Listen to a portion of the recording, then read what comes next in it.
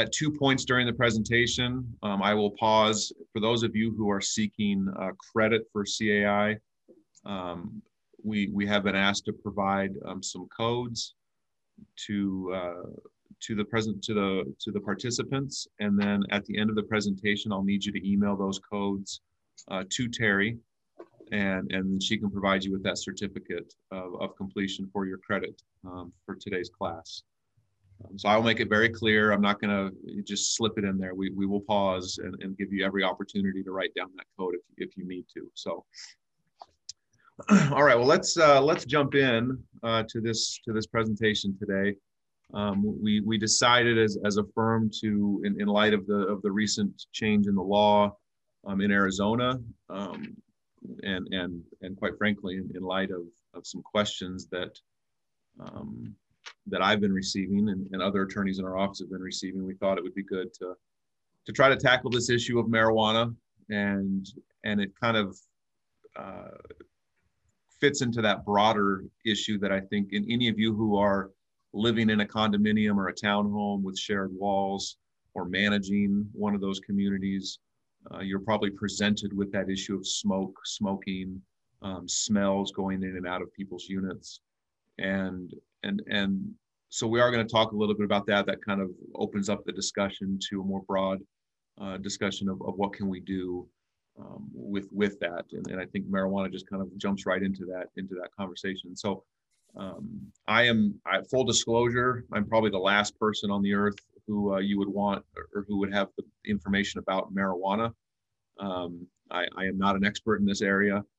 But I do feel that it's important to bring this up for community associations because I do foresee these issues coming into your communities from various owners. So we're gonna tackle today. Let me go to my next slide here. We're gonna go over this new law that has made recreational marijuana use legal here in Arizona.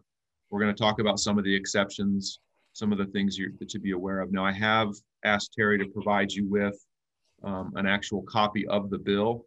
If you are kind of that glutton for punishment, and you want to try to read the whole bill, have at it. It's 16 pages, and we're not going to talk about more than maybe 2 or 3 pages of it today. But you should have that. If you don't, just send Terry a quick message, and she can try to email that to you if you want to follow along. There's also a handout that's coming with this presentation just for future reference. So we're going to talk about the new law, and then that will segue into kind of a more specific discussion about how that's going to impact potentially your communities, your roles as board members or managers, and what are some of the options that you might have to address this if it becomes a problem in your community, and some other legal concerns, including a discussion on fair housing. And then there'll be a time at the end for any questions or further discussion. So before we jump into the state law, I want to make it clear that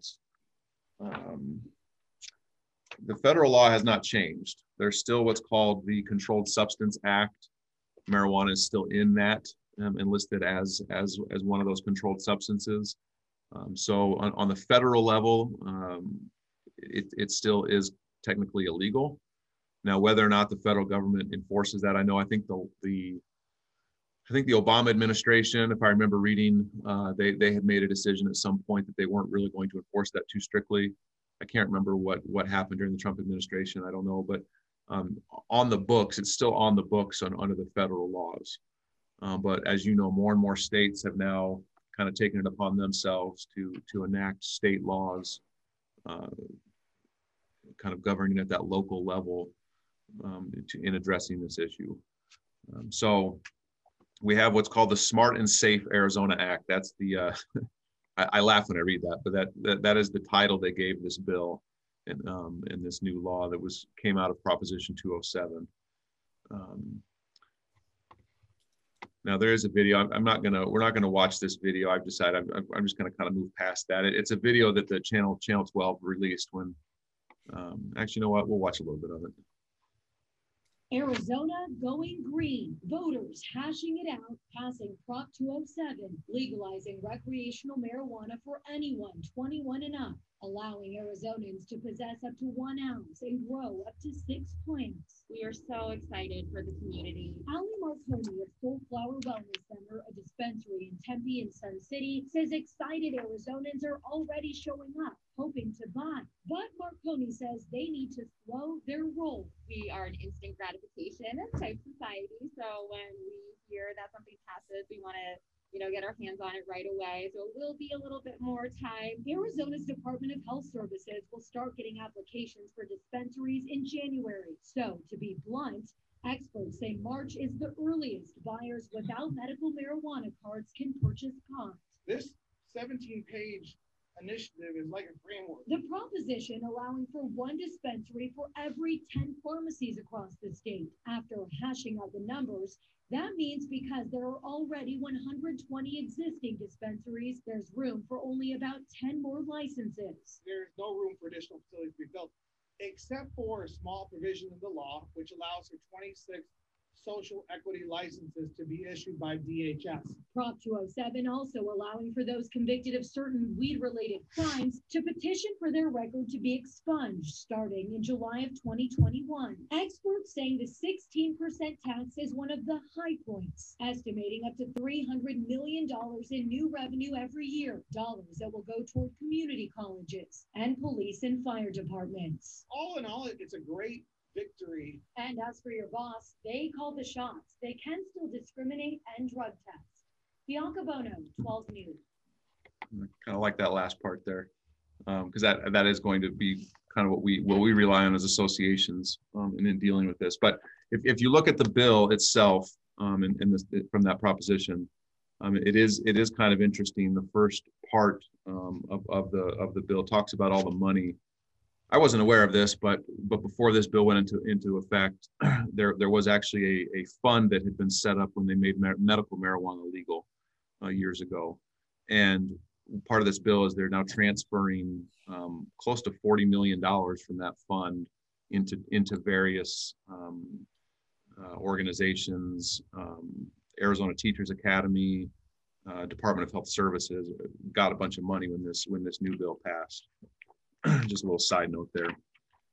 But the actual meat of the bill that we want to focus on, and I'm just looking down at the bill to make sure I don't miss anything. It's kind of interesting too, as those of you who are familiar with statutes.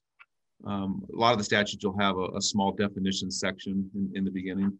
This has a almost 2 pages of defined terms that are used throughout the bill, which I thought was interesting. But the key points of this bill have to do with this ability to use marijuana now on a recreational level. I don't have a screen that goes over the details, but you should have received a handout from us as well that kind of goes over it. So anyone who's 21 and over is now allowed to possess, consume, purchase, process, and manufacture or transport 1 ounce or less of marijuana. Now, I don't know exactly what that equates to as far as a visual of 1 ounce, but they are allowed to up to 1 ounce to do that. In addition, they're allowed to possess up to 6 marijuana plants for possession, transportation, cultivation, and processing for use at the individual's primary residence. So that's where it kind of brings us into the conversation. Now we're talking about them doing it at home. The law also says that it says they can possess, process, and manufacture the marijuana produced by the plants on the premises, whether the marijuana plants were grown, if the following apply. No more than 12 plants are produced at a single residence where 2 or more individuals of at least 21 years of age reside. So there's these 3 requirements here if they're going to do it at home. There's that first one, 2 or more individuals residing at 21. Cultivation takes place within a closet, a room, a greenhouse, or other enclosed area on the grounds of the residence, equipped with a lock or other security device to prevent access to minors. And then the cultivation takes place in an area where the marijuana plants are not visible from public view without the use of binoculars, aircraft, or other optical aids. So owners have the legal right now to use marijuana on their property and to cultivate and grow marijuana on their property with these certain, as long as these certain conditions are met. But some of the stuff that kind of sticks out to me as far as associations are concerned, one is obviously the activity that's going to be taking place, could be taking place on owner's property. But these conditions that have to be met, that they're going to have this right to do it in a greenhouse or in some other enclosed area, as long as it's not visible. You know, we talk about, a lot of our documents have that defined term of visible from neighboring property. And I immediately thought of that when I read this. But you know, you have these conditions that owners are going to have to meet to not be subject to some sort of a penalty under the law. There's also language in this law about transferring marijuana between individuals, that they're allowed to basically trade the marijuana. You can't sell it. There can be no enumeration, remuneration, I should say. There should be no exchange of money for the transferring of the marijuana. And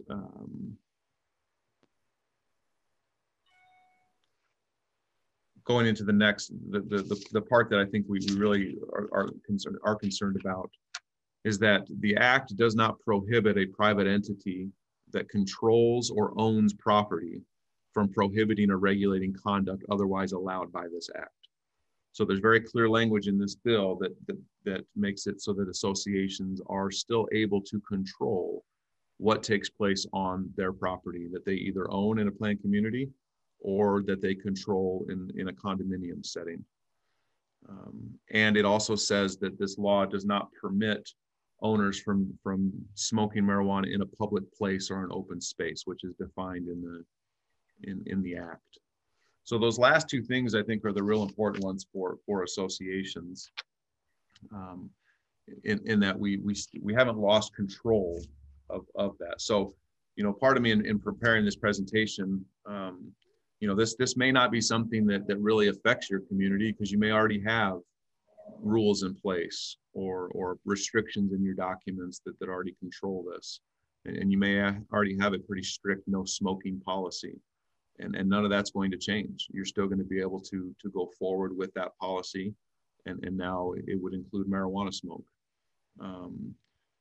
Now, the defined, let me just see something here. The defined term, it says smoking marijuana in public, but smoke is actually defined as inhale, exhale, burn, or carry or possess any lighted marijuana. So you have the other thing to consider, though, is marijuana comes in different forms. The cannabis, you have sometimes referred to as edibles or other types of marijuana that comes into play here. But as far as the smoking is concerned, that's what we're focusing on today, is that you still have that ability to control that activity. So that is kind of in a nutshell the new law that's in place. Like I said, there are a whole bunch of other pages with this act that go into the different violations, penalties, licensing requirements for dispensaries, things like that we probably aren't going to be too concerned with as an association. I guess there might be a situation if you have a commercial condo setting, you might have a dispensary, and there might be something to worry about there. But for the most part, it's the individual behavior that we're focusing on. You may want to catch up on the PowerPoint. You're still on the second slide, I think. Am I on the video slide here? Arizona, go yes. Free. Yeah, I know, that's where I want to be. Sorry about that. So, and Terry's right. I could have jumped forward to this next one. So the kind of the meat of this presentation is I want to get into kind of the application of this. What does it mean?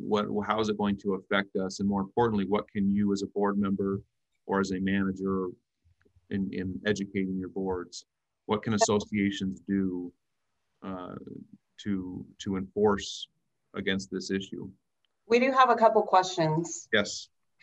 The first one is, would this have to be in the CCNRs, or can the board make a resolution or rule? Perfect question. You beat me to the punch. It's, if you could hold off on that one, I will answer that question in, I think, 2 slides. Okay. So that's right where we're headed. And the second one was smoking in someone's backyard versus in common areas. Mm-hmm. Okay. Well, is the question whether just kind of comparing the two? That's all it says. Okay. All right. Well, we'll talk about that as well in I think another slide or two, because part of this discussion here, as I say on here, the association's ability to address issues and enforce the documents. This goes to I want to just quickly talk more about kind of the broader topic of enforcement. As all of you, I'm sure are familiar, your ability to enforce is governed by the governing documents and the legal authority that's presented in there, as well as the statutes, the Planned Community Act, Condominium Act. The enforcement in those statutes is typically limited to the ability to impose fines for violations of the documents. But it all stems from the documents, because the documents do 2 things. First, the documents will establish what you can and can't do in your community, on your property, in your backyard, in your house, in your unit. That's all spelled out in your CCNRs and your rules and regulations or your design guidelines. You know, all those governing documents are going to spell out what restrictions are there. And then the other thing that the documents do is then it gives you the right, and this kind of segues into the bylaws as well. You might have the authority as a board that might be found in your bylaws, but you would look to those documents to figure out what options you have to actually enforce those restrictions. Just saw a chat here pop up. So the thing you first need to look at when we're dealing with this is what do our documents currently say? What is it that is restricted in our community? And I will be willing to bet that almost every set of documents makes 0 mention about marijuana. I don't think I've read a set of CCNRs that specifically calls out marijuana. Most, as you know, most CCNRs give the more broad terms of activity. You might have language that talks about smoking if you are a non-smoking community. But you probably are going to need to look to other sections of your documents, such as the nuisance section, or some sort of odor or smell or activity that disrupts the quiet enjoyment of someone else's use of their property. That's the most common provision. You would also look towards the end of your CCNRs in the enforcement section. Sometimes it's titled enforcement, and see what rights you have as an association in enforcing your documents. You know, you'll want to look to see if you have the duty to enforce all violations, or if you just have the right to enforce as you deem appropriate as a board. That's a very important distinction in the enforcement provisions, this duty versus an obligation and right, the duty versus a right to do it. So that's kind of where the first step in this analysis is that as a board, as a community manager, you need to look at those documents, know where you stand. Because as this issue starts to present itself in your community, assuming that it does, you need to know where you stand so that you know how to act. And we're going to get into this. You may want to, or you may need to take the position that, hey, we need to amend our documents. We need to change what it says in our CCNRs or what it says in our rules to allow us to be better equipped to handle this issue. So along those lines, like I mentioned before, I'm going to go to the next slide here. Most of your documents, I haven't found very many that don't have this. Most documents in your use restrictions will have a section that deals with a nuisance. And it will say something to the effect of no loud noise, no odor, no activity, or any other activity that would be deemed a nuisance as determined by the board shall be allowed to occur on the property, or something along those lines. the question that is presented to me quite often, because I'll get a board member that calls me up or a manager and say, hey, this is going on, we think it's a nuisance. There's kind of that $25,000 question of what is a nuisance? When does something become a nuisance? It varies depending on the state you're in, but here in Arizona, there isn't a whole lot of case law on what's called a private nuisance. That would be an action taken by one homeowner against another for interfering on the property. But there's kind of a general idea I want to give you of the legal requirements that a court would look at, that attorneys and the clients would have to prove to establish a nuisance. So a nuisance is something that adversely affects or interferes with a neighboring owner's use of their property. That's the first key, is you have someone who owns property and there's something going on a neighboring property that interferes with that person's use of their property. And then the analysis is the activity or the occurrence has to be substantial, it has to be continuous, and it has to be unreasonable. Now, those are words, I know if you've attended any attorney or law firm class, that whenever the word reasonable is presented, you kind of throw your hands up. I'm not quite sure how to define that. But that's what the court looks to. And if you drill down into some of those factors, other things that the courts will look at will be how offensive is the activity, what's the inconvenience level that's being presented, and you'll also want to see what kind of damage has been suffered. Is there measurable health damage that the person has suffered, or did they have to move out, live somewhere else? There's a lot of factors that go into that. So kind of the takeaway on the nuisance is just because you think it's a nuisance, clearly it doesn't make it a nuisance. And just because one person might be a little annoyed by something that their neighbor is doing may not rise to the level of a legal nuisance where there's actionable, it's an actionable claim that can be made. So I know we throw that word around a lot in this industry. I've written dozens of cease and desist letters and enforcement demand letters claiming that whatever's happening on the property is a nuisance. But I haven't had to take any of those to court and have a judge agree with me that it is a nuisance. Most people just comply, or it just kind of resolves itself. Just know though that if there's an action that needs to be taken in court, there is a kind of a high standard that's going to have to be proved for it to be established as a nuisance. So two cases I actually read about, this morning. They're not in Arizona, but it's kind of interesting because the question that I presented up there is, is secondhand smoke considered a nuisance? I didn't find any cases in Arizona. If any of you are familiar with one, please let me know. But I did see a case out of Florida where a non-smoking resident, actually this wasn't an association bringing a claim. This owner actually took her neighbor to court over the smoke that was coming into her condo from her neighbor. And the lawsuit that she filed, she alleged that it was a nuisance. She also alleged that the owner's smoke was trespassing onto her property, and that it was affecting her quiet enjoyment of the property. And the court in Florida agreed with her that the secondhand smoke was a private nuisance, and awarded her $1,000 for her damages. In a case in Boston recently, this is a kind of a different setting, but it's still I think appropriate.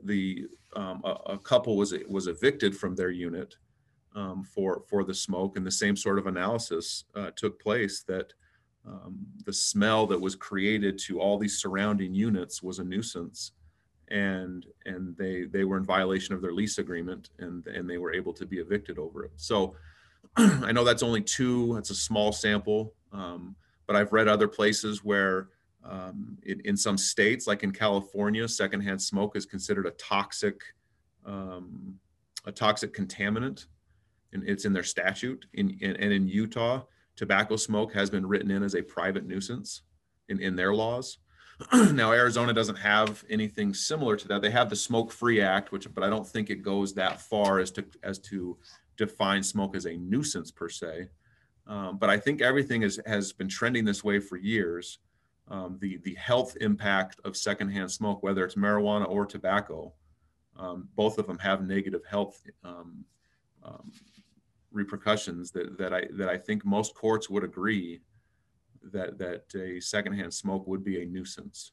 Now, as I said before, there are a lot of facts that have to be established. There's factors, there's things that are going to have to be considered. But that nuisance language that's in your CC&Rs, I think could be a pretty powerful tool when it comes to smoking and concerns that are raised in a community, or mainly in a condo. It's probably not as strong of an argument in a planned community, but in the condo setting where everyone is on top of each other, it is going to be a stronger claim for you. Now, let me take a break here for those of you who are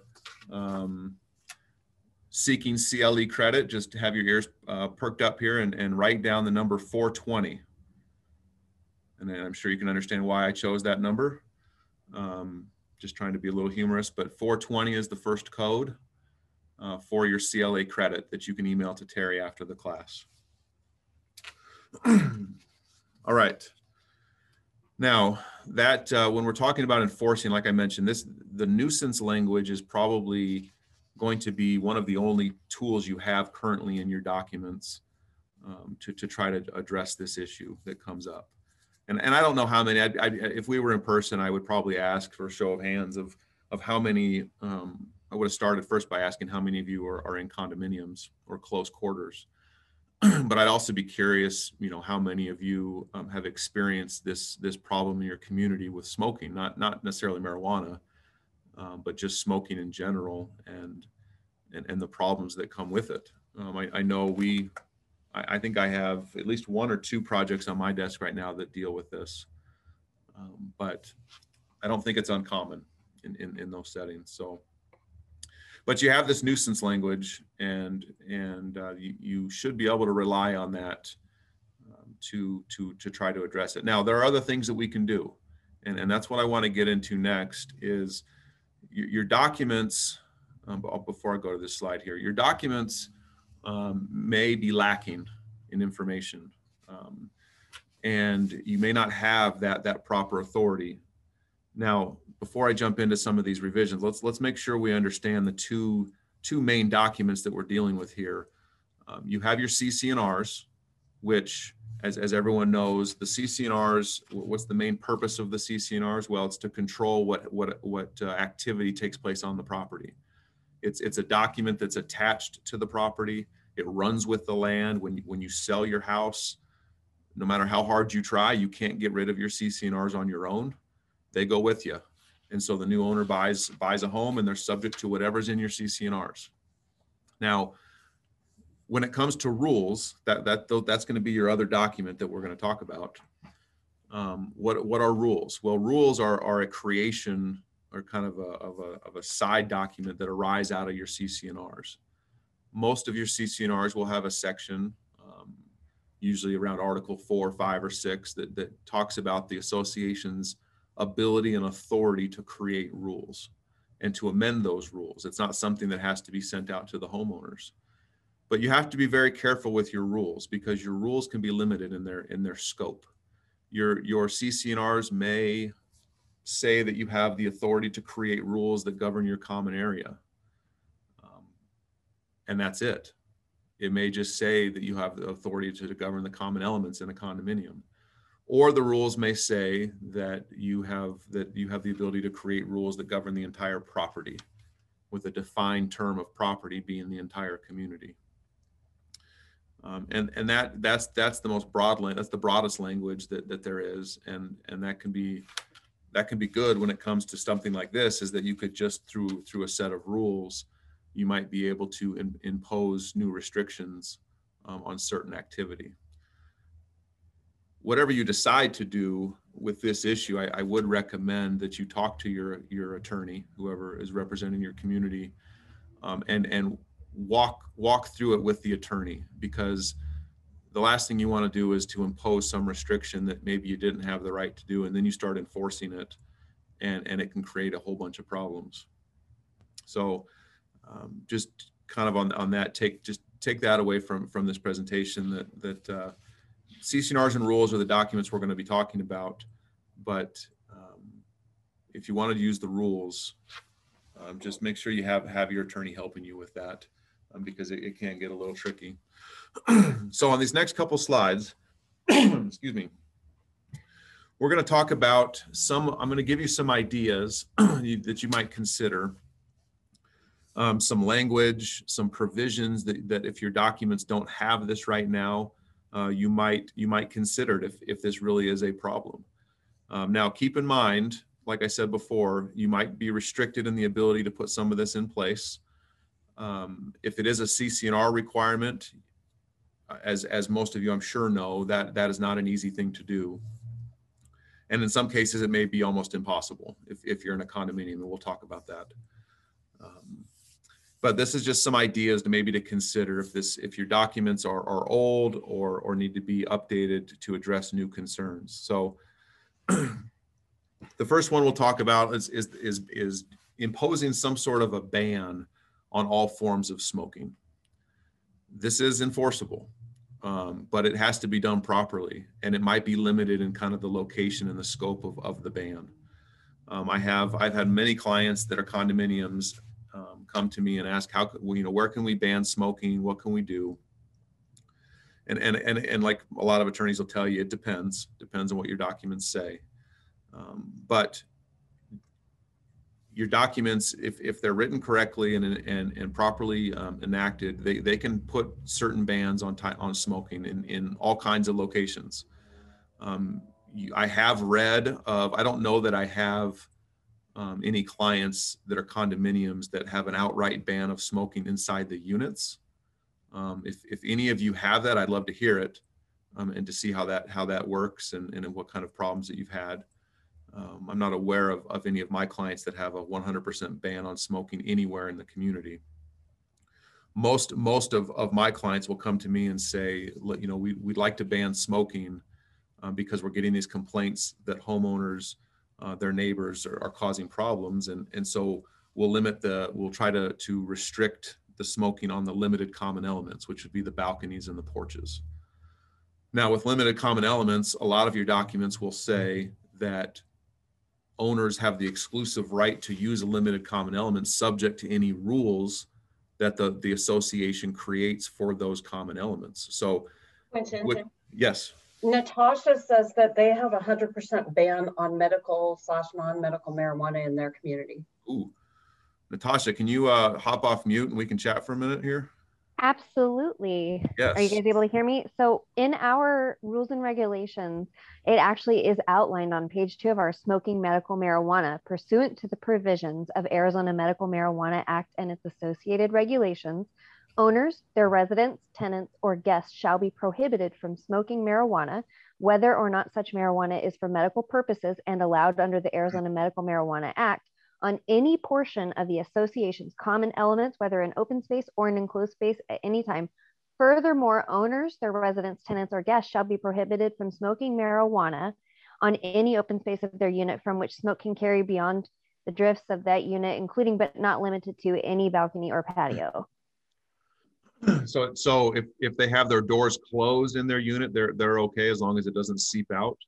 It seems like that's how it's going. Yeah. And that's actually why I'm attending, because we've got somebody who's smoking indoors, but it's going through the vents into other units. Yeah, and that's the big issue is the ventilation. That seems like that's where people complain, is that it seeps through the systems. Well, that's interesting. I'd be curious. I mean, that rule, the way you read it, was, clearly created a couple of years ago when medical marijuana was the issue, and now that recreational marijuana is legal, sounds like that may need to be revised a little bit. That's why I'm here. If you want to capture that, and I would, that's interesting too, that the just again, that goes to my point of I don't know what your CC&R say, but I'm sure that they have some pretty broad rulemaking authority that allows you to impose a rule that, like what you just read, and that's great if you have that. My suggestion, Natasha, would be to talk to your attorney and see how that can be revised in light of this new law. It probably needs to be you need to maybe just take out the word medical and make it more broad. But as far as the inside of the unit, if if the rule doesn't cover that right now, I mean, you could, if the document, like I said, if the documents allow for rules to affect the use of a unit, then you might be able to do it. Now, I say the word might because in a condominium setting, this is where it gets really difficult for us, is that so Arizona Revised Statute 33-1227 is the statute that governs condominiums and amending their CC&Rs. And in subsection D of that statute, it talks about specific, I think there are 4 or 5 amendments to your CC&Rs that if you do that, it will trigger a requirement of 100% approval of your owners. And one of those amendments is if you're going to amend your CC&Rs, and if the amendment changes the way in which a unit may be used, that will require 100% of your owners. So for Natasha's example, if they had to amend their CC&Rs to try to address this, because the rules maybe weren't as broad, if they really wanted to clamp down on the interior use of smoking or of marijuana, they'd have to get 100% of their owners to sign off on that amendment. And I've never seen that happen. Even if your association was 20 units big, you probably still have one holdout that would prevent your 100%. It's possible, but just realize that in the condominium setting, amending your CC&Rs for this issue is going to be nearly impossible because it will require 100%. So that kind of how I wanted to end that discussion on banning smoking, is that it can be done. And Natasha just gave a great example of how smoking can be banned. One of the questions before, I think, was about a resolution or an amendment or a rule. Again, that will depend on your documents. I have the most recent one I did was a rule through the rulemaking authority that we imposed a smoking ban on patios as a limited common element because the documents allowed us to do that. So we didn't have to amend anything. It was just through a rule and a resolution of the board. So we just have to take a look at your documents and see what they say. Now, some of the other language you might consider is banning all forms of cannabis. Just an outright ban on that material and the use of it. Now that could be a little more difficult because the law says they can have it, but it's this constant struggle or battle that the associations have between what the laws say and what we can do with our private property under the documents. And as you all know, documents can be more strict than what the law might say. And so I think if the documents allow for it, certain bans on activity would be defensible. Now, if it's a rule, remember, rules have to be reasonable whenever you create a rule. And so now that the law allows for this type of activity, you're going to need some other support to say that this is a reasonable rule. And that what I'm thinking of is just kind of the negative impact of the activity. Lots of homeowners complaining about the smell, just kind of the blight on the community, something like that's measurable, that might counter the argument that it's legal. And so it would be unreasonable to ban some sort of legal activity. But that's the struggle I think that we're going to have in trying to enforce this is that battle there on that issue. You might, if you don't want to ban all forms of cannabis, you might just ban certain types. Maybe because really when it comes down to it, I think the real problem here is the smoke. And so if you wanted to limit it to just the smokable kind, maybe you do that. You could place a ban on the growth of marijuana for those condominiums, and I focus a lot on condominiums because that's where this I think this issue is more prevalent. But some condominiums you might have shared utilities, electric water, where the association's assessments are paying that for the whole building. And even if it's just 6 plants inside of a condominium unit, I don't know how you grow marijuana, but I've seen pictures and seen movies where, lights and lots of water are used, and it could drive up the electric bill. So if your units aren't separately metered, you could see a spike in that bill that could be directly attributed to that. So you might be able to, through the proper channels of your documents, be able to ban that type of activity because of that. Sale of marijuana or illegal activity, again, it's restricting the, just like documents do. Documents can restrict certain activity in the community, and so you might consider something like that for those two. Now, this one here on the bottom left, the banning plants or structures. I was thinking of that this morning. That, you know, a lot of plan communities have a certain type of allowable plant list. You know, what kind of plants can we plant?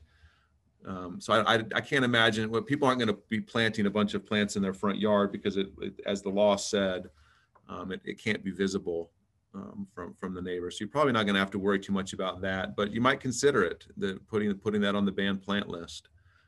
Structures, when I mention structures, I'm thinking of the greenhouses that are mentioned in the law, in the actual statute. And that would go towards your, what do your design guidelines say right now for your planned communities? What kind of structures are allowed? And that might be something where you need to go back to the drawing board as a board and maybe think of this type of situation. Do we need to expand the definition of the type of structures that we're not going to allow in the community, just to be proactive? Or maybe you think this is coming. So there's ways you might be able to handle that through your guidelines as well. So the last thing to look at, and this goes towards more of a broad discussion of what do your documents say as far as rulemaking authority.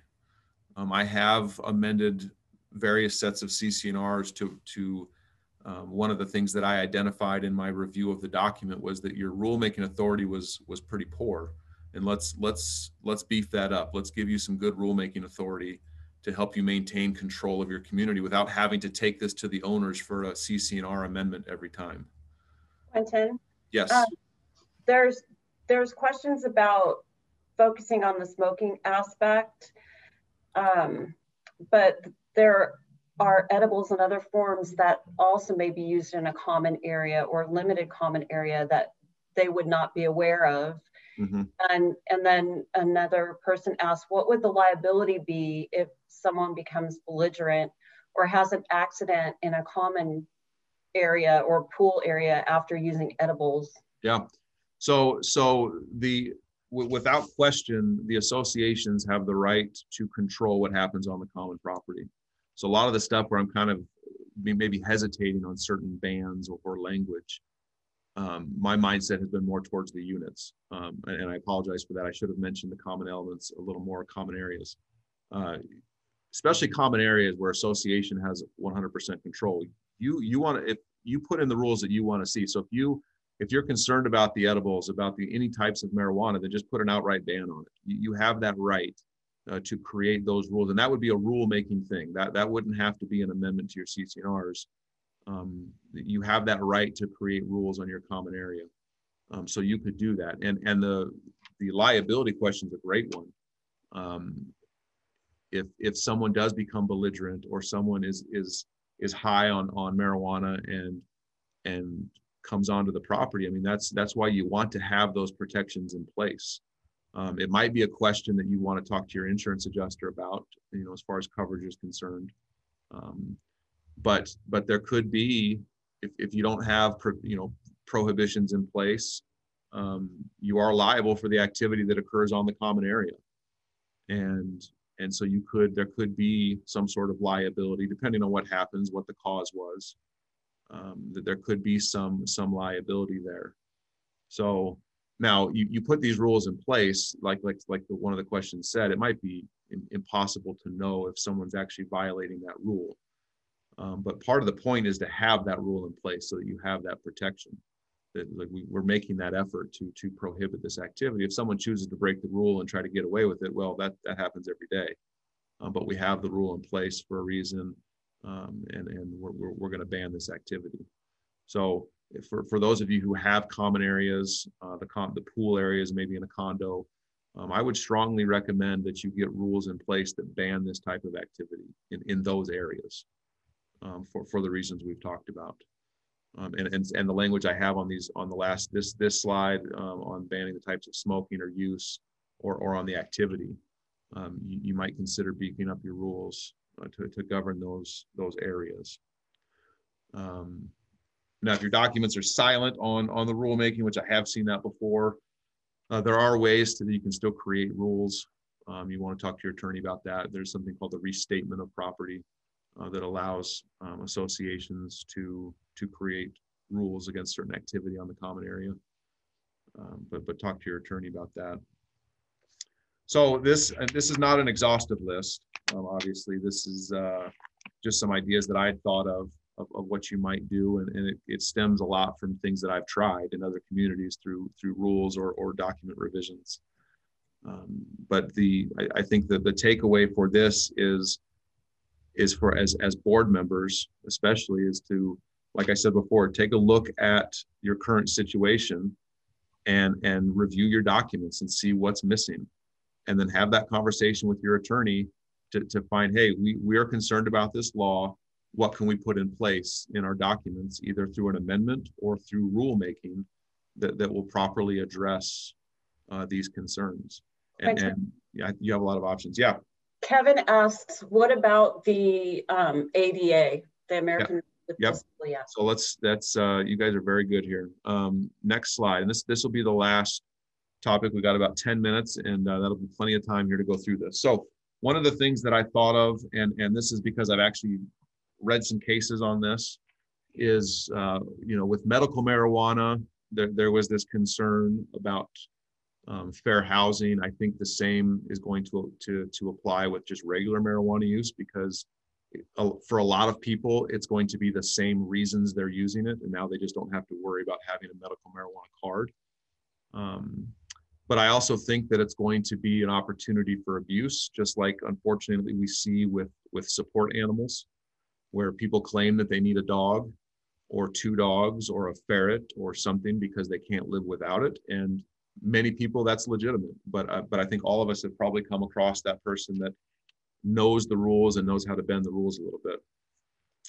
Now, as far as the ADA is concerned, we don't really have to worry too much about the ADA when we're talking about associations, because we are not areas of public accommodation. We don't provide a public accommodation in most cases. Most of our communities are private for owner use only. Either the streets are private, but even with public streets, it's a private community in the sense that there's a set of owners that are bound by your CC&Rs, and it's only those people who own property in that community. So for 99% of the cases, the ADA is not an issue. But the fair housing laws are basically mirror a lot of what the ADA says. And so people throw out the word ADA a lot, but it's really the same analysis, and we can't just blow it off because someone might be saying ADA, the fair housing is going to jump in and take that place. So fair housing, I wanted to talk a little bit about why I think fair housing is a bit of a concern with this. Is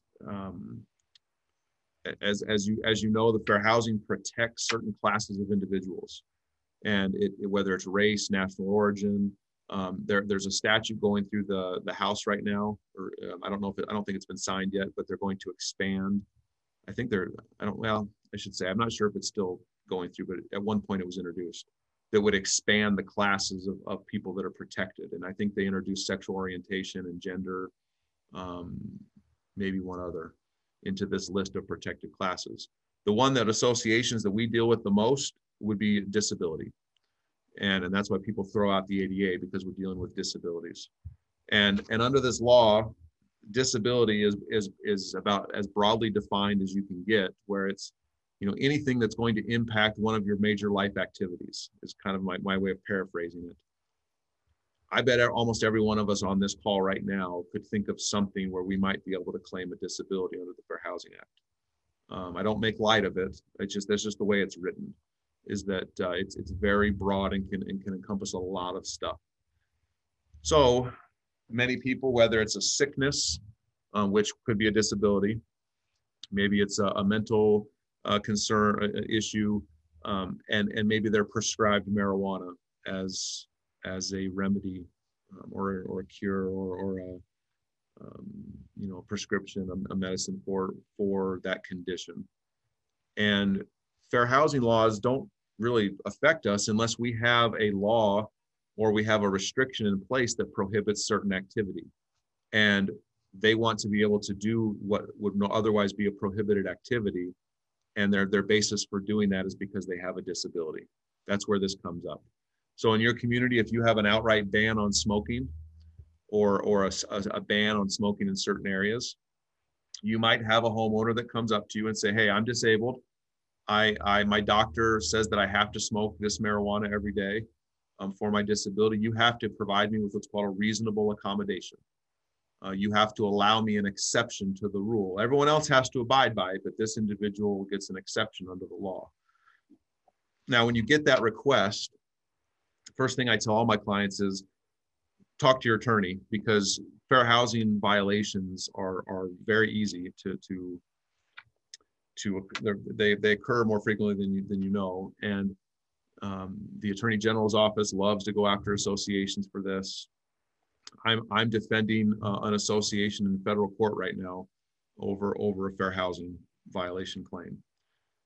It happens. So, but I wanted to go through just so you have a quick understanding of the analysis that goes into these decisions. And the decision being, does the board have to allow this person to smoke medical marijuana where they want to, or can we continue to restrict it against this owner? And the first one is there a disability? Now that's a delicate situation. We can't ask too much from the owner. You might not really know that this person's disabled. So you can ask for a doctor's note that confirms that the person is disabled. And that doctor's note is also going to need to make a connection. I put the word nexus, that's the legal word, a connection between the disability and the activity that they're asking permission to participate in. In this case, it would be smoking the marijuana. If they present you with that, then the next analysis is you kind of establish the necessary aspect of it. That's the nexus. It is necessary for me to smoke marijuana for me to be able to enjoy my property. The last analysis is whether the request is reasonable. Now, we may not think it's reasonable because we don't want marijuana in the community, but that's not the analysis. The analysis is whether it creates a financial hardship on the community or it's a fundamental alteration to your operation. Now, there's two cases I wanted to mention here that actually went into this analysis that I found on medical marijuana and whether it's a reasonable accommodation, whether we have to provide that. There was a case out of Washington from, this is almost 15 years ago now, where a homeowner asked for a reasonable accommodation to be able to smoke marijuana. And the court denied their request on, I think it was on two issues here. One is that under federal law, as I mentioned in the beginning of this presentation, marijuana is still illegal. And the fair housing is very clear that you do not have to provide an accommodation if it involves illegal activity. And so they said that the housing authority in this case was okay in rejecting it because we're not going to force the housing authority to break federal law. Now, where this gets a little tricky in our situation now is state law says it's okay. And there's a state fair housing law as well as a federal. And so if someone brings a claim under the state fair housing laws, we may not have that argument that it's not reasonable. Not that it's not reasonable, but it's because it's illegal. So the other case that I found out of Michigan, this is kind of an interesting one. It's a condominium association in Michigan where a homeowner was complaining about her neighbor smoking, and it involves cigarettes and marijuana and a whole bunch of other smells, and demanded that the association do something about it. That, you know, as I'm sure all of you have experienced, one homeowner like, you guys aren't doing enough. You need to do this, you need to do that. I can't live here anymore. It's causing health problems to me. So the association, they tried. They actually went into her unit and installed a new ventilation system for her that would try to draw air from another part of the building. That didn't work. So then she demanded that the association amend their CC&Rs to prohibit smoking outright. And they tried. They actually sent out a ballot to all the owners to amend their documents, and it failed. And so the owner sued the association and said, you're not doing enough. I need this accommodation. And her accommodation was, you need to restrict what other people are doing for my own health benefits, which is kind of a creative use of the fair housing laws. But the court, when looking at it, realized, look, this isn't a reasonable accommodation. We can't force the association to change its documents. There's still a procedure that they have to go through to amend their CC&Rs, and it's not reasonable to impose that on the association. And there were some other factors that went into the analysis, but the takeaway was it's all about that reasonable. That would have been a fundamental change in their operation as an association. They would have had to have changed their CC&Rs. So kind of the takeaway from fair housing is that don't be surprised when you get this request. I think they're coming if you haven't already experienced it. I haven't actually seen one involving medical marijuana yet, but I'm sure they're out there. And just be careful with if it is a request for an accommodation for smoking. You might be able to limit it to certain locations. I mean, there might be ways around this. There could be creative solutions we could come up with in response to it. But get your attorney involved if you do get one of these requests, because they can be it can be a painful, expensive lesson if you don't do it right, because there can be some steep penalties for violating the fair housing laws. So we do have a couple questions. Okay. So going back to the common areas, Leslie had asked, since the common area is a public area, wouldn't that be covered by law enforcement? Meaning, could they just call the police if someone was using marijuana in the common areas out in public? No, because I don't think that the police are going to touch it, because it is still private property. It's still the association's property. They might. I mean, that's a good question. I don't know the exact answer to that. I mean, you're as property owned by the association, you could still regulate it. Now, one thing that made me think of is open space. So going back to the law, the marijuana law, it does prohibit smoking in an open space, and that's defined as a public park, a public sidewalk, a public walkway, or public pedestrian thoroughfare. So I don't think that common area is going to be, in most cases, would be deemed a public park because it's not open to everyone. Now, the sidewalk might be if they're smoking on the sidewalk. So it's one of those things I'd be interested to see what the cops do if you did call the cops and see what kind of response you'd get.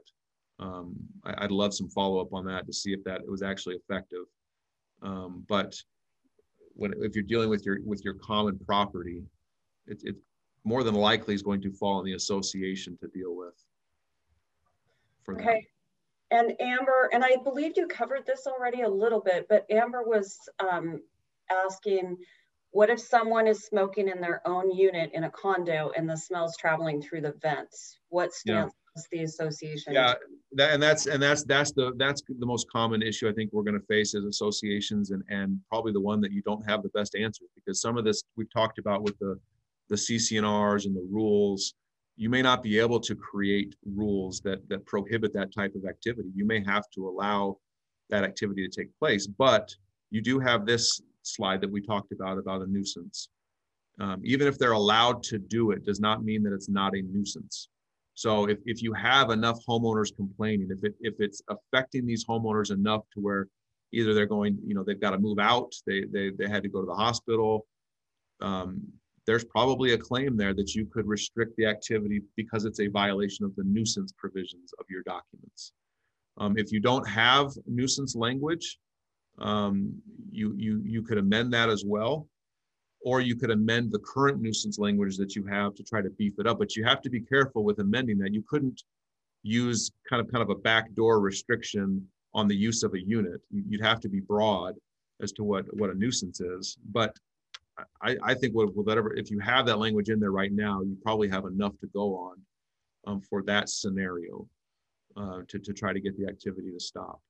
But there's no guarantees there, and it could be a tough battle. And part of it too is it becomes an owner to owner type issue. One of the cases that I shared with you was an owner had to take her neighbor to court over the issue, and it didn't have to do with the association. So that might be where it goes to. You might be able to only do so much as an association, and the owner may have to take the matter into their own hands. Ramiro wants to know if we can post signs at pools to restrict all types of smoking, including vaping, and then update the rule book, which takes longer to update and hand out to all owners.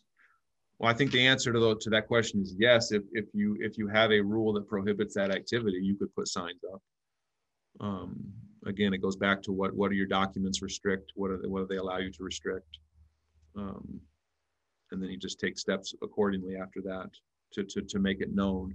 Now, as far as updating your rules, if you revise your rules, you're going to need to get a copy out to the owners ahead of time, just to make sure they're aware of it.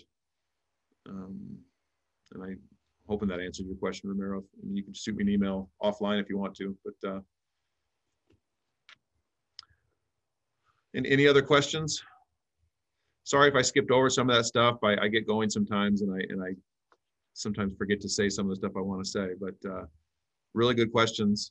Like I said, the handout that I gave you should cover pretty much everything we talked about today.